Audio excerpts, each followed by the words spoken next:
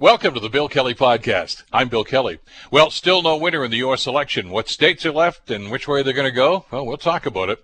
Ontario budget comes down later on today. We're going to find out just exactly how the Ontario government is going to deal with COVID-19. And it's been about a year now since the city of Hamilton declared a climate emergency. But is it lagging in its strategy? We'll talk about that as well. The Bill Kelly Podcast starts now. Today on the Bill Kelly Show on 900 CHML. The U.S. election, which is yet to be decided. The counting is continuing, much to the chagrin, I guess, of some of the Donald Trump supporters. Still no winner, though. Biden sitting at 264, Donald Trump at 214 Electoral College votes. What states are left? Which way is this going to go? Is it going to end today? Got a lot of questions. I don't know that we have a whole lot of answers on this, but we're going to try to find out what we can about this with our next guest. Capri Escafaro is a former Ohio senator, now, of course, an executive in residence at American University School and a commentator on political activities in the U.S. media. Capri, thank you so much for the time. Good to have you with us today. Absolutely. Good morning. Thank you so much. Well, maybe you could add some clarity to what's going on. First of all, before we do that, maybe from an overview standpoint, your reaction to what's happened over the last 3 days. Honestly, none of it is really surprising me. In 2020, I think we have to learn to expect the unexpected. And, you know, we've been talking for weeks, if not months, about the high volume of early voting, whether it's in-person voting, vote by mail, absentee ballots. And so the fact that we've had such a high volume of mail-in and early absentee ballots all across the country with record turnout, does not surprise me. And that is contributing to the slow count right now, just because there's such a high volume all across the country in a number of these states. And state law in some of the individual states does not allow for ballots to even start to be processed or counted until, the polls close, or at least until Election Day.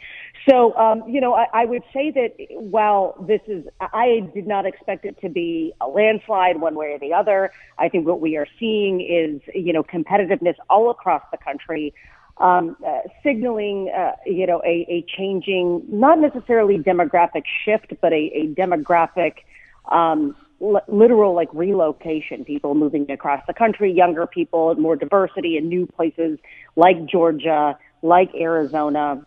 And that's changing the electoral college map. The conduct coming out of President Trump and his campaign, not surprising either. Multiple court cases, challenges, bluster. I think we've come to expect that from him as well. And I don't say that as a partisan. I think we can point to, a number of aspects of his conduct, not just over the last several years, but over the last, 24 to 48 hours that point to that. So, it's very, contentious right now. It's been a very tense time here south of the border. And I know that our neighbors in Canada, as well as our allies across the globe, are feeling it too. Everybody, obviously, we're all looking at this because this is going to have a huge impact on the international scene, to do with NATO, to do with international trade. I mean, there's so many ramifications to this. That's but right. to the vote counting, Cap, does it bother you, the characterization that Trump and his acolytes are mentioning, saying they're finding new Joe Biden ballots? These are ballots that have been legitimately cast. They just, as you mentioned, can't count them until after the other stuff is done. This is all part of the legitimate process, isn't it? It absolutely is. And I can say that with a great deal of confidence, as someone who served 10 years as a state legislator, 4 of those years as minority leader in the Ohio Senate. And here in the United States, it is the individual states that have jurisdiction over election law and the process that surrounds it. And so, that's why we see a patchwork, why certain places, are processing ballots faster than others.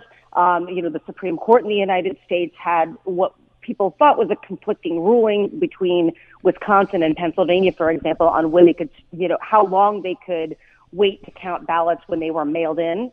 And the reason why that was because the court upheld the individual state laws that were already on the books. Wisconsin said you have to be in by Election Day, that's it, or you don't get counted. Whereas Pennsylvania's law on the books says we accept any ballots and we count them up to a certain number of days as long as they're postmarked by Election Day itself. In Ohio, where I'm from, if it's postmarked by Election Day, you have 10 days to count those ballots if they're received as long as they're postmarked Election Day.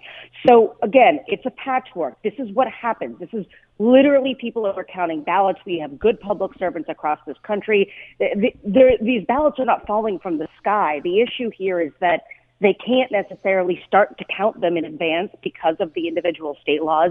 And there's such a high volume of them because of the pandemic, and because I think a lot of people, frankly, were also worried about the mail. We do have mail-in ballots, but that are counted in all of this, but we also have early absentee ballots where people would go to different boards of elections in their areas, or they would drop a ballot in a drop box in local libraries or county offices.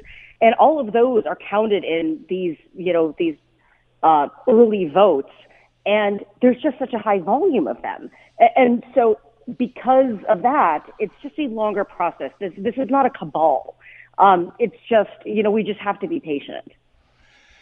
Which is a virtue we know, and it's something not easily, I guess, acquired by some people.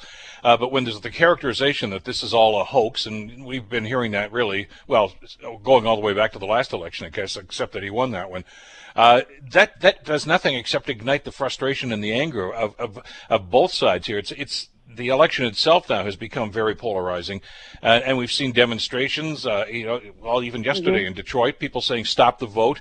It's like stop the count in Michigan, but keep counting in Pennsylvania and in Arizona. Yeah. I mean, I know he probably has some very smart lawyers at the White House right now, but you can't have it both ways, can you? No, you can't. I mean, obviously they're trying, but I mean, what we're seeing is that they're saying, well, stop the vote in a place like Pennsylvania because, right now he is ahead and the outstanding ballots are coming from, Democratic strongholds, and more likely to be favoring Joe Biden. Conversely, in a place like Arizona or maybe Nevada, where things are a little bit more narrow, Joe Biden is ahead. They're saying keep counting because we want to find Donald Trump votes in those areas. And, maybe there's outstanding ballots that could help, at least put those states in play. So it really is a level of desperation. And it is sad. I will say this again, not as a partisan, but as an American. And I would say for any of us, again, allies, I've talked to a lot of media outlets all around the world, particularly in a number of our allied nations, English-speaking nations as well. And it's very disheartening because we are supposed to be a beacon of democracy. We are supposed to show a peaceful transfer of power. We are supposed to reflect, the ideals of what happens in a representative democracy. Instead, what we're seeing is, someone that is the leader of our nation sowing doubt in the fundamental building blocks of what makes the United States function, which is a peaceful transfer of power, which is, people going to the polls and choosing their elected leaders that represent them at every level of government. And when you place doubt in that process, you're placing doubt in the fundamental tenets of American democracy. And that is not a good look, to say the least. But if you're going to go before the courts, and they've already filed some injunctions, I guess, or tried to anyway, about some of these things, you can't just say, I think the results suck, you better stop doing this. I mean, you have to have a legal reason to do this, don't you not? I mean, I know that he's floating the idea again about these are illegal ballots, or, the Democrats have flooded this, and which we know is not true. But the courts are going to have to hear some legitimate arguments. I mean, because I know, as you mentioned, in the case of Pennsylvania, twice now, that's gone before the court, and they upheld the ruling that said, yeah, you guys can do it the way you've always done it and the way you're planning on doing it this year. So to overturn that, you pretty much have to bring some sort of evidence that's going to substantiate their claims that there's something illegal going on here. Right. I mean, you're absolutely correct. And you don't really even need to be a lawyer to come up with that concept, right? I mean, you can't you can try to, file a lawsuit. Will it be successful? Will it be rejected? Yes, you'll have standing because you're a candidate there, or it's the Republican Party is usually the people that actually, go and try to lay these claims in court. So what they're trying to say right now is there's in certain places they're saying that they're not able to get access to actually observe the voting in certain jurisdictions. I think that's what they're trying to say in Michigan. I think that's what they're trying to say in Pennsylvania right now as well. Pennsylvania, they're once again trying to challenge the, when you can count the ballots and if those ballots are legit. I think they're trying to do that in Georgia. So they're trying to make this argument right now that either votes are being counted that should not be counted because somehow they have fallen out of the, election law time. And look, there are numbers of people in those rooms, Democrats and Republicans, that are looking at irregularities, signature verification, all of those things. I mean, there are 3 or 4 different types of sort of stopgaps that go through this process. Each state has them, and a number of the states now, they have, I think I saw yesterday in Arizona, there are full glass windows you can look in. Pennsylvania has it live streamed, okay, on the internet, these counting rooms.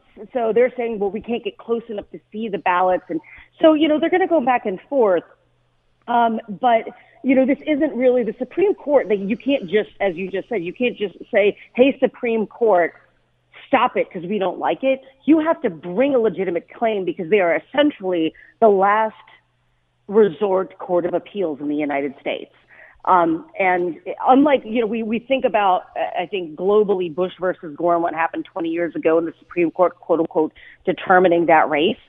What happened in Bush versus Gore was specific to stopping the recount in Florida. Yeah. And that was, 537 votes or thereabouts. And so they basically said, let's just stop the bleeding. Supreme Court, we've gone through counting all these ballots so many times. We're going to stop it.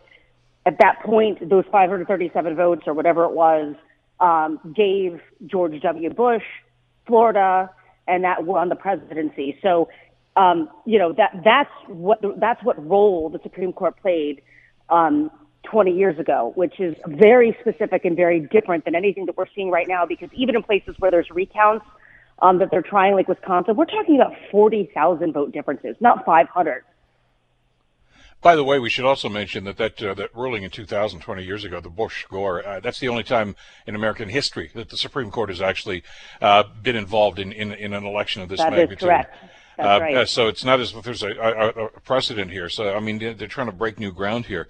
The speculation at this point, Capri, is, look, apparently we're going to get some results from Nevada later on today. Mm-hmm. If Biden wins that, 6 votes, that's 270, which should mean game over. But I'm guessing it's not going to be game over. It's not going to be game over for a whole host of reasons. I mean, I think they're still waiting really to ensure that Arizona is really, Joe Biden is leading in Arizona. He is leading in Nevada. There are still, a couple 100,000 ballots still outstanding in Arizona that are being counted. My understanding from hearing the Secretary of State in Arizona right now that those are ballots that were dropped in drop boxes. So it's kind of hard to determine where some of these, votes have come from. Mm-hmm. But the anticipation is that vote that will continue to hold. Same thing with Nevada. If that happens, then, that's enough. That's 270. There's great speculation at this point that Joe Biden has made up enough ground and will continue to do so because there's still enough outstanding ballots across Pennsylvania to flip Pennsylvania to Joe Biden. And if that's the case, that's game over too. North Carolina is still outstanding, but that's likely to go to Trump. Georgia is quickly shrinking Donald Trump's lead, but I would anticipate, that's going to be litigated, I think, quite a bit as well. But ultimately, Donald Trump can win Nevada and North Carolina, and it doesn't matter at all if Joe Biden has a decisive win in these other states. Now, there are states like Nevada, for example, you can bring a lawsuit and challenge an election no matter what. If you're the party, you don't have to be, for example, and you can demand recounts there. So they're pretty liberal with how, demanding recounts in Nevada, and Wisconsin, it has to be under 1%. They did it in 2016. Hillary Clinton did it. And all that ended up happening actually was that Donald Trump got an extra 150 some votes. We're talking about a margin of at least, I believe it's 42,000 in Wisconsin right now. So recounts are not going to make up the amount. Again, this isn't Florida. where you're looking at 500 votes. We're looking at tens of thousands in many instances. What's the time frame on this? Let's assume that he hits the 270, and as you say, I mean, Pennsylvania's back in play now too with some of the returns that they're getting now. So that may or may not happen. But if there's going to be litigation, I mean, obviously we know Inauguration Day is not until the third week of January, but there is another time frame where the states actually have to report their final numbers, and that's what, right. 3.5 weeks? That's right. So that because they have to actually have the electors and the Electoral College go and vote the Electoral College. So yeah, we have it's basically in about 3 weeks. It's like mid-December that needs to be done. Most states, they have unofficial results until they actually certify them. So again, even in states that have been obviously called, places like Ohio that Trump won by 8.5 points, we won't have certified results until a couple weeks, because that's just how we roll here. And many states are like that. So we really have to get it together now. Again, Bush versus Gore. I think that 20 years ago, that Supreme Court case came down like the 10th of December, or something of that nature. There is a possibility that we could end up at the tie. It's not out of the realm of possibility, 269, which is a nightmare scenario. If somehow we end up with if Trump somehow pulls it out in Arizona and Nevada, we could end up with a 269 scenario. And in that case, what happens is that the House of Representatives votes for the president and the Senate votes for the vice president. And the interesting thing about this is that even though the House is controlled by Democrats, it's not voted by individual people. It's actually voted by state delegation.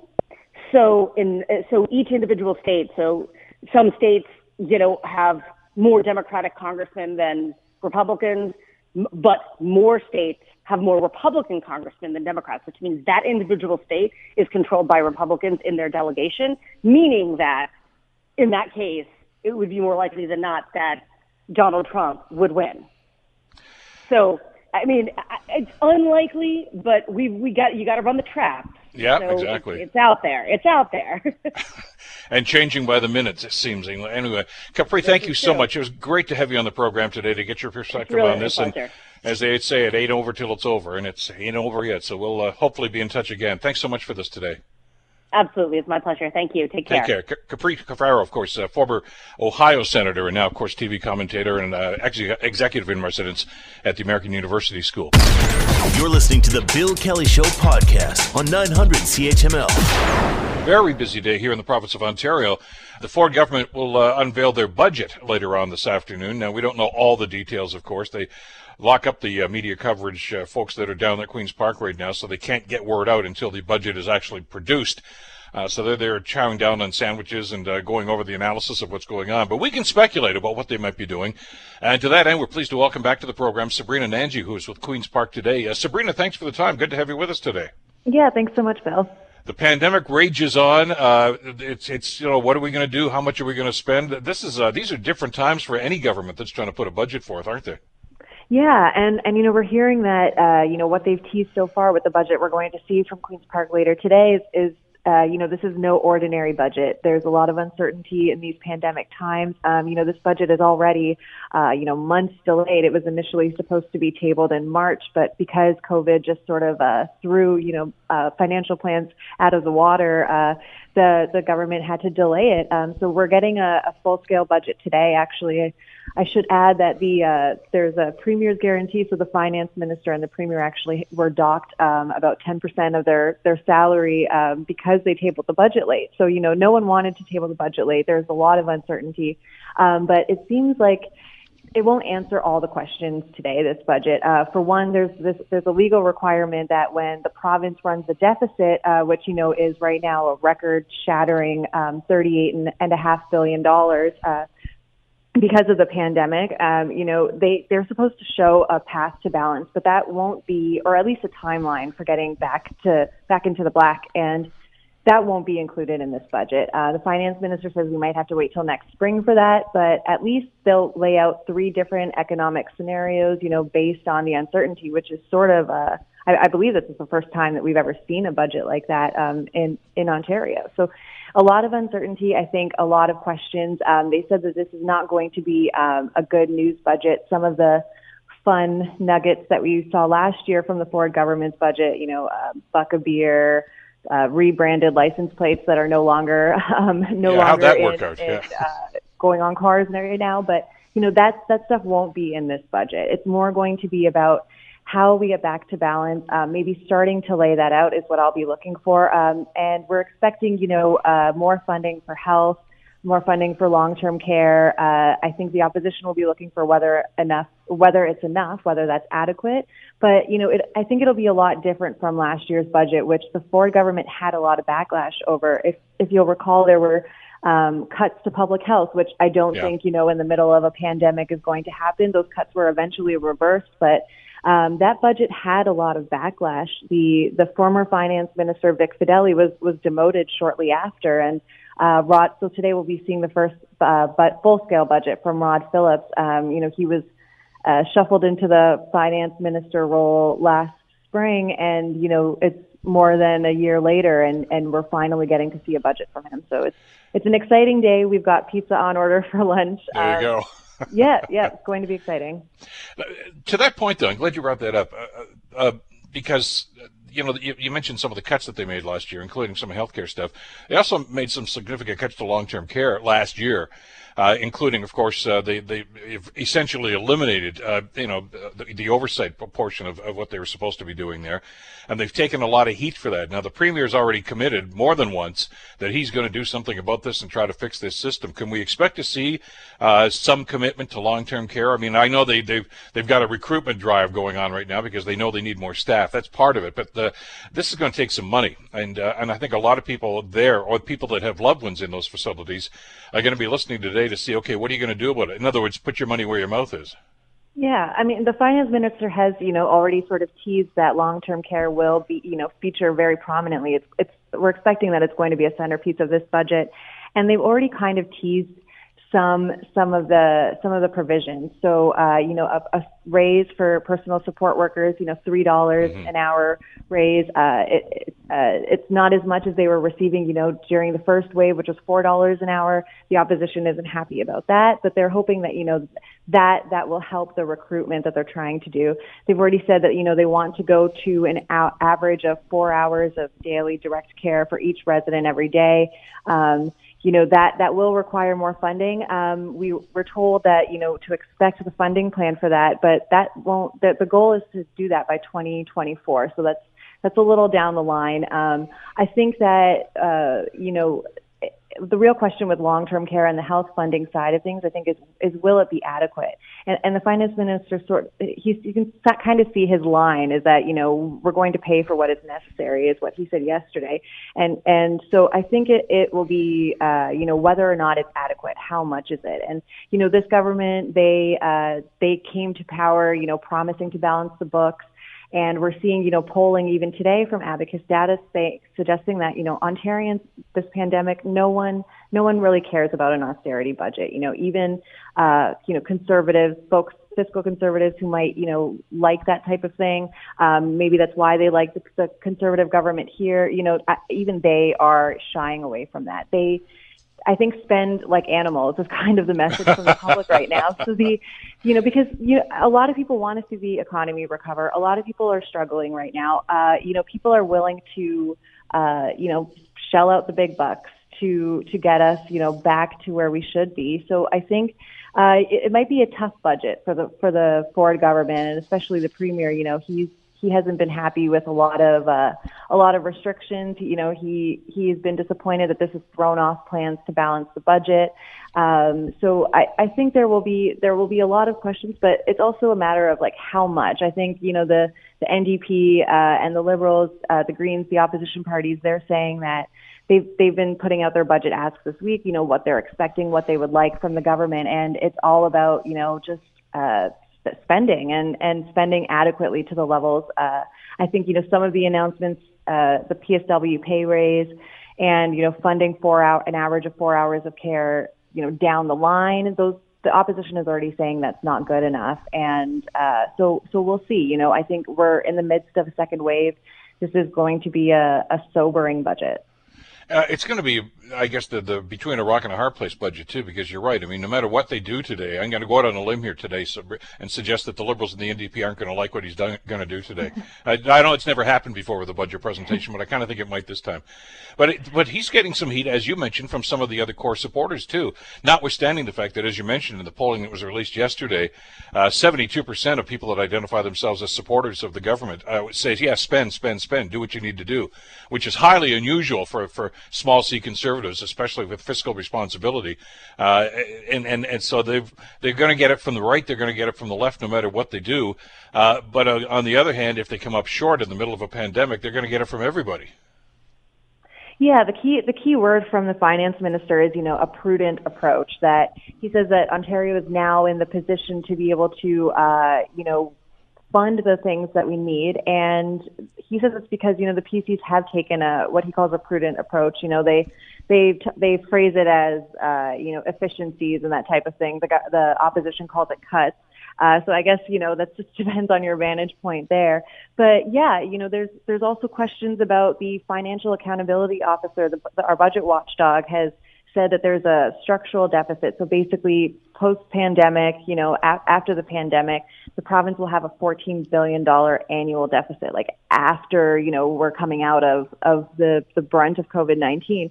So I'm going to be looking for how the government plans to address that. That's a huge deficit. And you can't really just rely on a rosy economic outlook, sort of the economy will fix itself type of thing, right? So I think that's going to be one thing that I'll be looking out for. Well, and let's not be naive about this. This is going to be some short-term and long-term pain, I guess, when on the other side of this thing too. And I know yesterday at the daily briefing there, the premier rather, and the finance minister, Mr. Phillips, was there with the premier. They were pretty evasive when you guys in the press corps were asking, okay, what's the long-term plan? What's the recovery plan? I don't know if they've got one yet, but it's going to be tough. I mean, I know that the polling says, look, we don't want government layoffs. We don't want you to start cutting expenses that way. But down the road, they're going to have to make some pretty tough decisions. Yeah, and they really have two options, right? It's either cuts, which, they've gotten a lot of backlash for. No one really seems like they're saying it's the right time for cuts. We're in the middle of a pandemic. Or the other option is to increase your revenue. They've promised no taxes, no tax increases, I should say. That's something that Doug Ford is loath to do.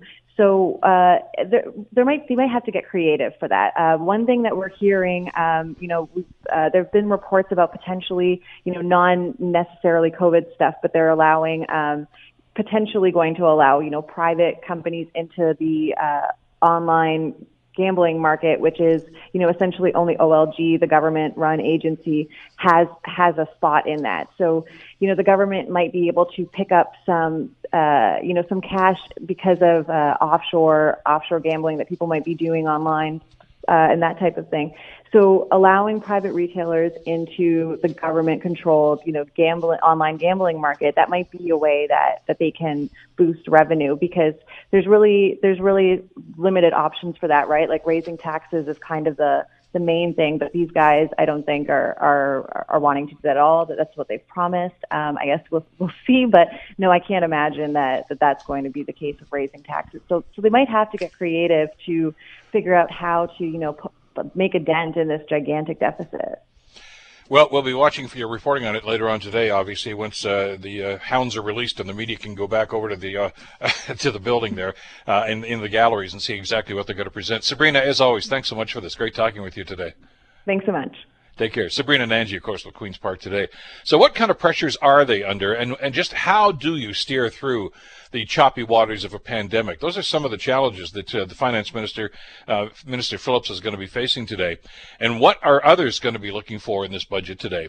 To that end, we're pleased to welcome to the program Jasmine Moulton, who is the Ontario Director for the Canadian Taxpayers Federation in this province. Jasmine, thank you so much for the time. Glad you could join us today. Well, thanks for having me. What are your expectations when the minister rises in Queen's Park today and delivers this budget?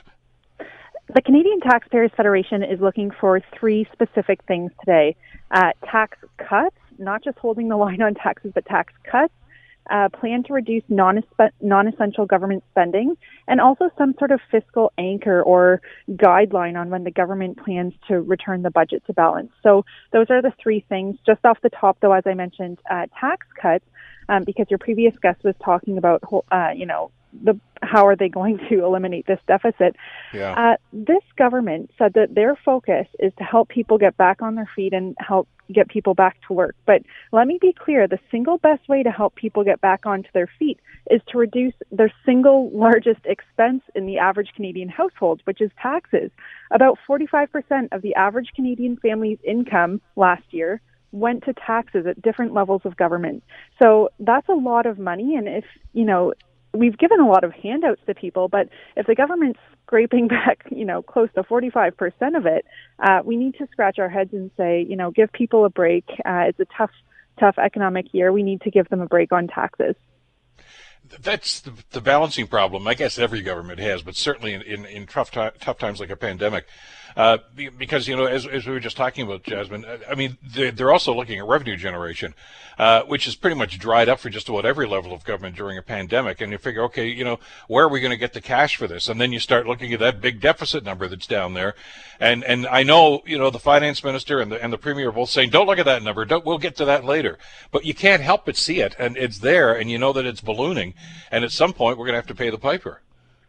Well, this government was quick to shut down businesses it deemed, quote, non-essential. But the government itself continued on as if it were business as usual.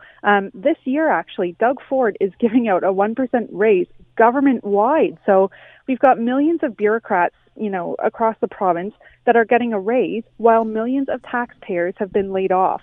And government employee compensation is actually the single largest area of government expenditure. It accounts for about 50%, which is half of what the Ontario government spends every year. So the biggest fallacy that you'll hear from, big spending apologists is, what program would you cut? Where would you, what would you cut? Healthcare, education? You don't have to cut a program, but if you just contain the growth in government employee compensation, you're already halfway ahead of the game. Like I said, this raise that Doug Ford is handing out this year, which there's no excuse for when Ontario is broke, this raise is going to cost taxpayers $720 million. And government employees in Ontario already have a 10% wage premium over their counterparts in the private sector, comparable counterparts. So I think that that's the main area where Doug Ford has an opportunity to find savings, and we'd encourage him to do that now. Well, we just had a discussion on the program yesterday. As I'm sure you're aware, Jasmine, there's a movement right now in the Canadian Senate to freeze salaries of not just senators, but members of parliament as well.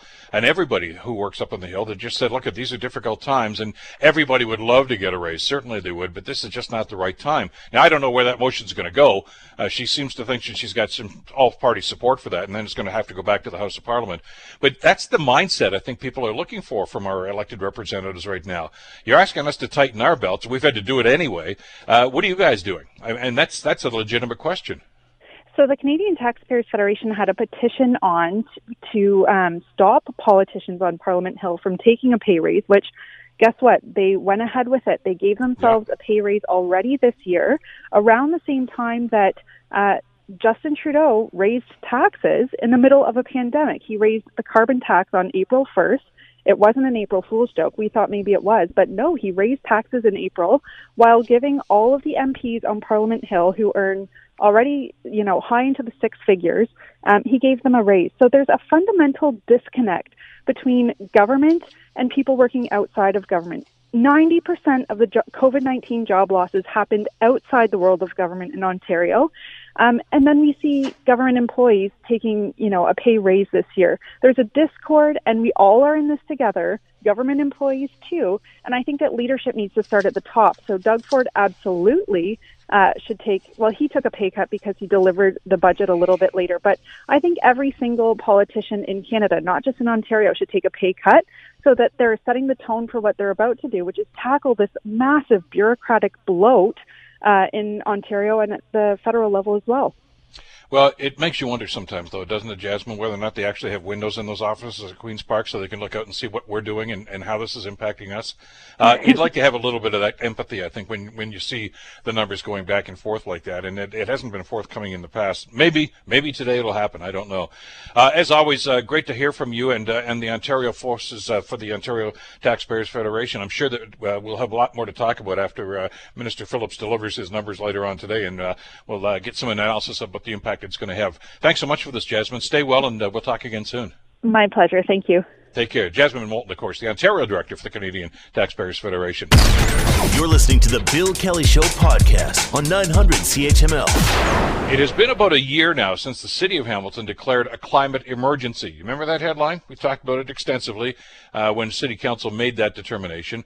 But how's it going? Well, there was an update yesterday that was not very encouraging. It's been about a year and a half, actually, since Hamilton declared this emergency. And I know COVID has struck, but nonetheless, there have been an awful lot of people right now are concerned about the fact that the city seems to be dragging their heels on some of the initiatives that they should have been involved in already. Ian Borsick is a local resident and activist and one of the project coordinators. He joins us on the Bill Kelly Show to talk about this. Ian, thank you so much for the time. Glad you could be with us today. Thank you so much for having me on, Bill. It's great to talk to you. Well, you had a chance to talk virtually, of course, through city councils yesterday. Maybe you could give our listeners a rundown as to what the concerns are, where we should be and where we are, maybe. Yeah, so Bill, me and my executive director here at Environment Hamilton, Dr. Linda Lukasik, also delegated, along with John Davey, who is an activist and member of the North End Neighborhood Association, as well as local activist Cameron Kretsch. And between me and Linda, on behalf of Environment Hamilton, we really wanted to communicate to council what we've already been communicating to staff privately, and to our members and whoever will listen to us, really, is that we've really lagged behind. This is partially due to the pandemic, of course. Because of the pandemic, the staff in the city of Hamilton who work on climate change efforts are technically public health employees. Mm-hmm. So 2 out of the 3 individuals who work on climate change issues within the city of Hamilton were diverted away from that work to work on pandemic response. But on top of that, really looking at the report that we saw yesterday, we have a major concern that even if we didn't have the pandemic, and we look at the delays that we've seen, which are, about a year of delays, we're not really quite close to what the city needs to be at with regards to planning on climate action. And that's an interesting point on this, and I think people, I hope, can grasp what was going on and what should be going on here, because we get this. Okay, COVID has screwed everything up. We understand that, and the fact that they've reallocated staffing to this maybe is the only other option. I don't know. I'm sure that you had that discussion with them yesterday. But the business of the city is still going on, and it's still working. And I know the goal a year and a half ago when the city council first talked about this was as that develops, whether it's economic development, it's going to be growth, whether it's going to be building permits, it has to be done through this lens. I mean, this has to be one of the filters, what the environmental filter. Are you comfortable that is happening? We're not quite there yet. So there's other cities that are able to do the work that we're demanding. Within the city of Hamilton right now, we're sort of still in that pre-plan phase. We're looking at developing frameworks and best practices, but while we're lagging behind and still talking about what the best practice for planning is, planning staff are still moving forward with a growth plan, and we're not entirely sure if the climate lens is being applied to that. There's also, very specific policies and projects that other cities have started to implement, or at least look at the costs of. And in Hamilton, we don't have that yet. So, for example, the city of Vancouver, right now, their city council is having a really robust discussion about how much to spend on what programs to help them reach their emission level reductions. While in the city of Hamilton, there are a lot of projects that, in my opinion, would be low-hanging fruit that are easy to implement. That we just simply aren't acting on. So, with regards to urban expansion, there still continues to be work on looking at expanding lands in the Elfrida area, which is what Dr. Linda Lukasik touched on. But another example that is local is that here in Hamilton, for 5 years, we've been advocating for the city to develop a home energy retrofit program to help homeowners access loans to be able to, improve their homes and reduce their hydro bill, which Sure. I'm sure is top of mind for a lot of people in Hamilton Very, right very now. topical, as especially. you know. Yeah, Ian, the rates just went up this week. Yeah, and funnily enough, back in June, the Federation of Canadian Municipalities announced a round of grants to help municipalities implement programs, much like what we've proposed. And Hamilton decided not to apply for that grant, but the City of Burlington did, and they're going to be implementing a pilot project within the next few months. And to me, the irony of this is that the City of Hamilton and Burlington are joined together as part of the Bay Area Climate Change Council. Mm-hmm. That's right. And and Environment Hamilton's very involved with that effort. And I'm actually on an implementation team that exists in part because of financial support from the City of Hamilton. And right now we're discussing how can we get the City of Hamilton to do what Burlington is already moving forward on, which again was pitched to City Council and staff nearly 5 years ago, and staff received direction to work on this. So, that's just one example, but I think really what our major concern is that we're really lagging behind. In our view, yes, the pandemic happened, but how do we ensure that going forward, more crises that happen don't divert resources away from the pandemic? How can we ensure that the city staff, who are, in our opinion, doing a really great job with the resources they have, how can we ensure that they're able to reach the outcomes that we want to see, And right now, we're not in that space. And unfortunately, I'm not convinced that a majority of City Council is on that same page with us. Well, I got about a minute left, but I'm glad you brought that up because I wanted to get your perspective on what kind of commitment you actually heard yesterday. I know where staff is on this. I mean, I've talked to some of the people in planning and Jason Thorne and some others, and they get this. I understand. And if they feel that their hands are tied because of COVID and they had to reallocate resources, well, that's something they're going to have to deal with because every city in the country is dealing with the same thing. And as you say, some are doing this better than others. But do you sense that there is a political commitment to continue this and to ramp this up to get to where we should be? I think there's an interest, but there isn't quite that fundamental understanding that we really need to change the way we do things in a lot of cases. And it's not just about adding on, additional things and celebrating bike permits. When the climate emergency declaration was made, that came along with a commitment to targets of reaching climate emission, emission target reductions. And right now, we don't even really have any targets. We don't have a plan of how to reach those targets or anything like that. And that's where we should be right now, in our opinion. And compared to other cities, they're having a really robust conversation about what level of commitment they're actually able to commit to financially. But right now, that's not a discussion. I know, within the city of Hamilton, certain departments are doing a lot of great work. Personally speaking, I'm a huge fan of the work that Public Works is doing. They've been really active on implementing good policies and doing research. But then there's other departments that are either doing things that are explicitly opposed to the end goals we're looking for, but that's a result of council direction with regards to planning. But I'm also not seeing the finance department really bring forward any proposals of forecasting, modeling of how much these actions will cost. Well, we're going to have to leave if it we're not going to about be having these conversations, it's going to be really difficult to move forward on actually implementing policies that will benefit us and the environment. We're going to have to leave it there for now, but let's stay in touch about this and see just what kind of reaction you get. And like I say, we'll judge council by their actions, not by their words, and see what's going on. Thanks for the time today, Ian. Yeah, absolutely. Thank you so much, Bill. Take care. Ian Borsuk, of course, who's involved with Environment Hamilton, one of the project coordinators for this. The Bill Kelly Show, weekdays from 9 to noon on 900 CHML. The Bill Kelly Podcast is available on Apple Podcast, Google Podcast, or wherever you get your podcasts from. You can also listen to The Bill Kelly Show weekdays from 9 till noon on 900 CHML. I'm Bill Kelly. Thanks again for listening. And don't forget to subscribe to the podcast. It's free, so you never miss an episode. And make sure that you rate and review.